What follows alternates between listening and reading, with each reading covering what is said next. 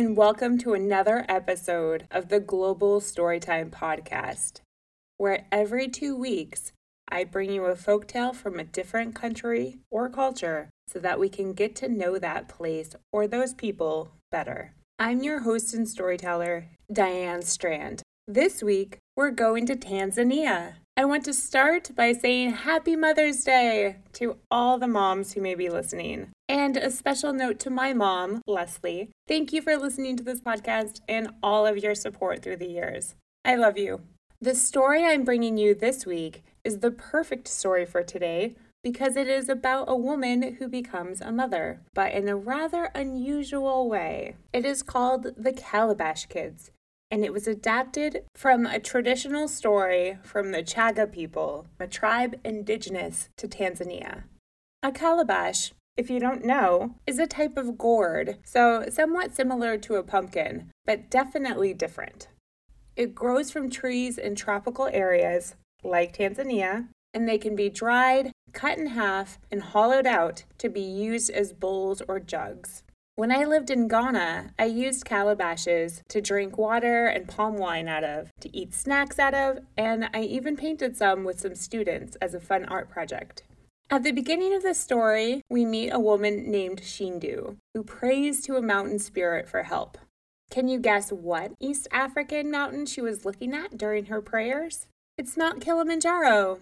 Mount Kilimanjaro is a dormant volcano that lies on the border of Tanzania and Kenya. It is the tallest mountain in Africa, and it is the tallest freestanding mountain in the world. That means that it is not a part of a mountain range. Instead, it just sits there all by itself with its 3 volcanic cones at just over 19,000 feet above sea level. Just for a little context for the majority of my listeners who happen to live in the United States, Mount Kilimanjaro is nearly as tall as Mount Denali in Alaska, which is the tallest mountain in North America. Okay, I think we're ready for our story. So cuddle up with your mom or a mom-like person if you can, grab a cup of tea or a stuffy or a blanket, and let's get ready for our journey. Are you ready? Let's go!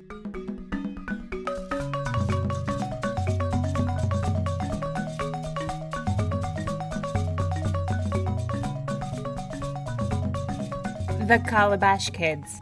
Once there was a woman named Shindu who lived in a village at the foot of a snow-capped mountain. Her husband had died, and she had no children, so she was very lonely. And she was always tired, too, for she had no one to help with the chores. All on her own, she cleaned the hut and yard, tended to the chickens, washed her clothes in the river, carried water, cut firewood, and cooked her solitary meals. At the end of each day, Shindu gazed up at the snowy peak. "Great mountain spirit," she would pray, "my work is too hard. Please, send me help." One day, Shindu was weeding her small field by the river, where she grew vegetables, bananas, and gourds. Suddenly, a noble chieftain appeared beside her. "I am a messenger from the great mountain spirit," he told the astonished woman, and he handed her some gourd seeds. "Plant these carefully. They are the answers to your prayers." Just as suddenly as he had arrived, the chieftain vanished. Shindu wondered, what help can I get from a handful of seeds? Still, she planted and tended them as carefully as she could. She was amazed at how quickly they grew. In just 1 week, long vines trailed over the ground, and ripe gourds hung from them. Shindu brought the gourds home, sliced off the tops, and scooped out the pulp. Then she laid the gourds on the rafters of her hut to dry. When they hardened, she could sell them at the market as calabashes, to be made into bowls and jugs. One of the finest gourds Shindu set by her cooking fire. This one she wanted to use herself, and she hoped it would dry faster. The next morning, Shindu went off again to tend to her field. But meanwhile, back in the hut, the gourds began to change. They sprouted heads, and then arms, and then legs. Soon, they were not gourds at all. They were children. One boy lay by the fire, where Shindu had put the fine gourd. The other children called to him from the rafters. Kitete, come help us. We'll work for our mother. Come help us, Kitete, our favorite brother. Kitete helped his brothers and sisters down from the rafters. Then the children ran through the hut and yard singing and playing. All joined in but Kitete. Drying by the fire had made the boy slow in his mind and body. So he just sat there, smiling widely. After a while, the other children started on the chores. They quickly cleaned the hut and yard, fed the chickens, washed the clothes, carried water, cut firewood, and cooked a meal for Shindu to eat when she returned. When the work was done, Kitete helped the others climb back on the rafters. Then they all turned again into gourds.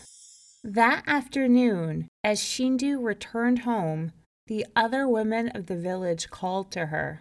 "Who were those children in your yard today?" they asked. "Where did they come from? Why were they doing your chores?" "What children? Are you all making fun of me?" said Shindu angrily. But when she reached her hut, she was astounded. The work was done, and even her dinner was ready. She could not imagine who had helped her. The same thing happened the next day. As soon as Shindu had gone off, the gourds turned into children, and the ones on the rafters called out, "Kitete, come help us. We'll work for our mother. Come help us, Kitete, our favorite brother."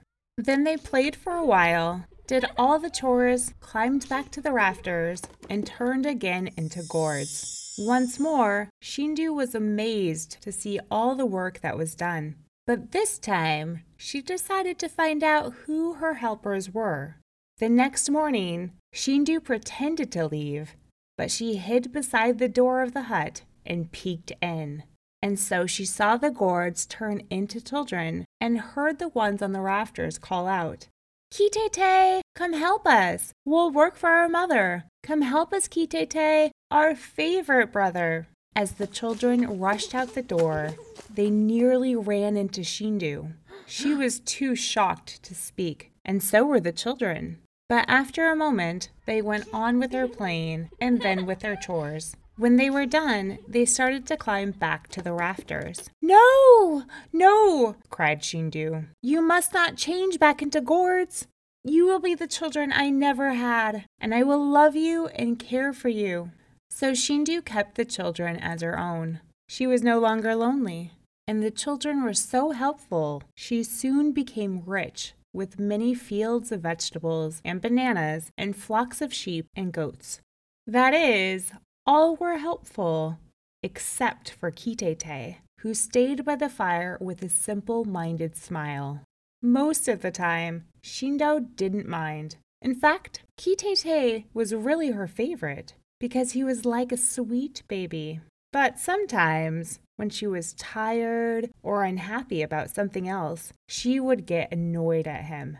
"You useless child," she would say. "Why can't you be smart like your brothers and sisters and work as hard as they do?" Kitete would only grin back at her. One day, Shindu was out in the yard cutting vegetables for a stew. As she carried the pot from the bright sunlight into the hut, she tripped over Kitete. She fell and the clay pot shattered. Vegetables and water streamed everywhere. "Stupid boy!" yelled Shindu. "Haven't I told you to stay out of my way? But what can I expect? You're not a real child at all. You're nothing but a calabash." The very next moment, she gave a scream. Kitete was no longer there, and in his place was a gourd. "Oh, what have I done?" cried Shindu, as the children crowded into the hut. "I didn't mean what I said. You're not a calabash. You're my own darling son. Oh, children, please do something." The children looked at each other. Then over each other they climbed, scampering up to the rafters. When the last child had been helped up by Shindu, they called out one last time, "Kitete, come help us. We'll work for our mother. Come help us, Kitete, our favorite brother." For a long moment, nothing happened. Then slowly, the gourd began to change. It sprouted a head, and then arms, and then legs. At last, it was not a gourd at all. It was Kitete. Shindu learned her lesson. From then on, she was very careful with what she called her children. And so they gave her comfort and happiness all the rest of her days. The end.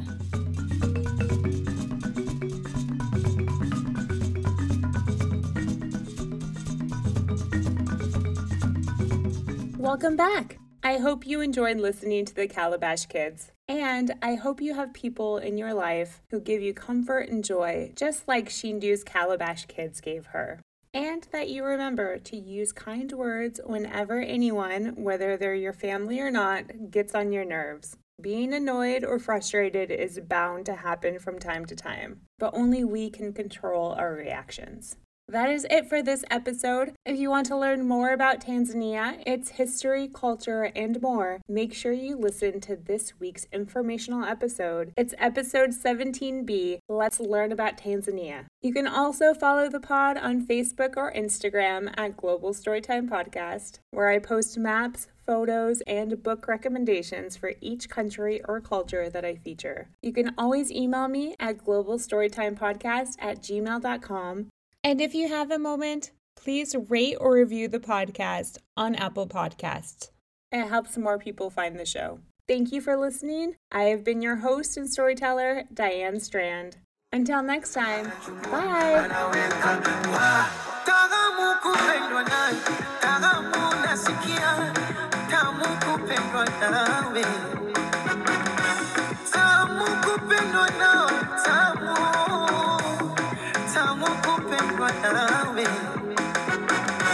Maneno, maneno, sumeazoea.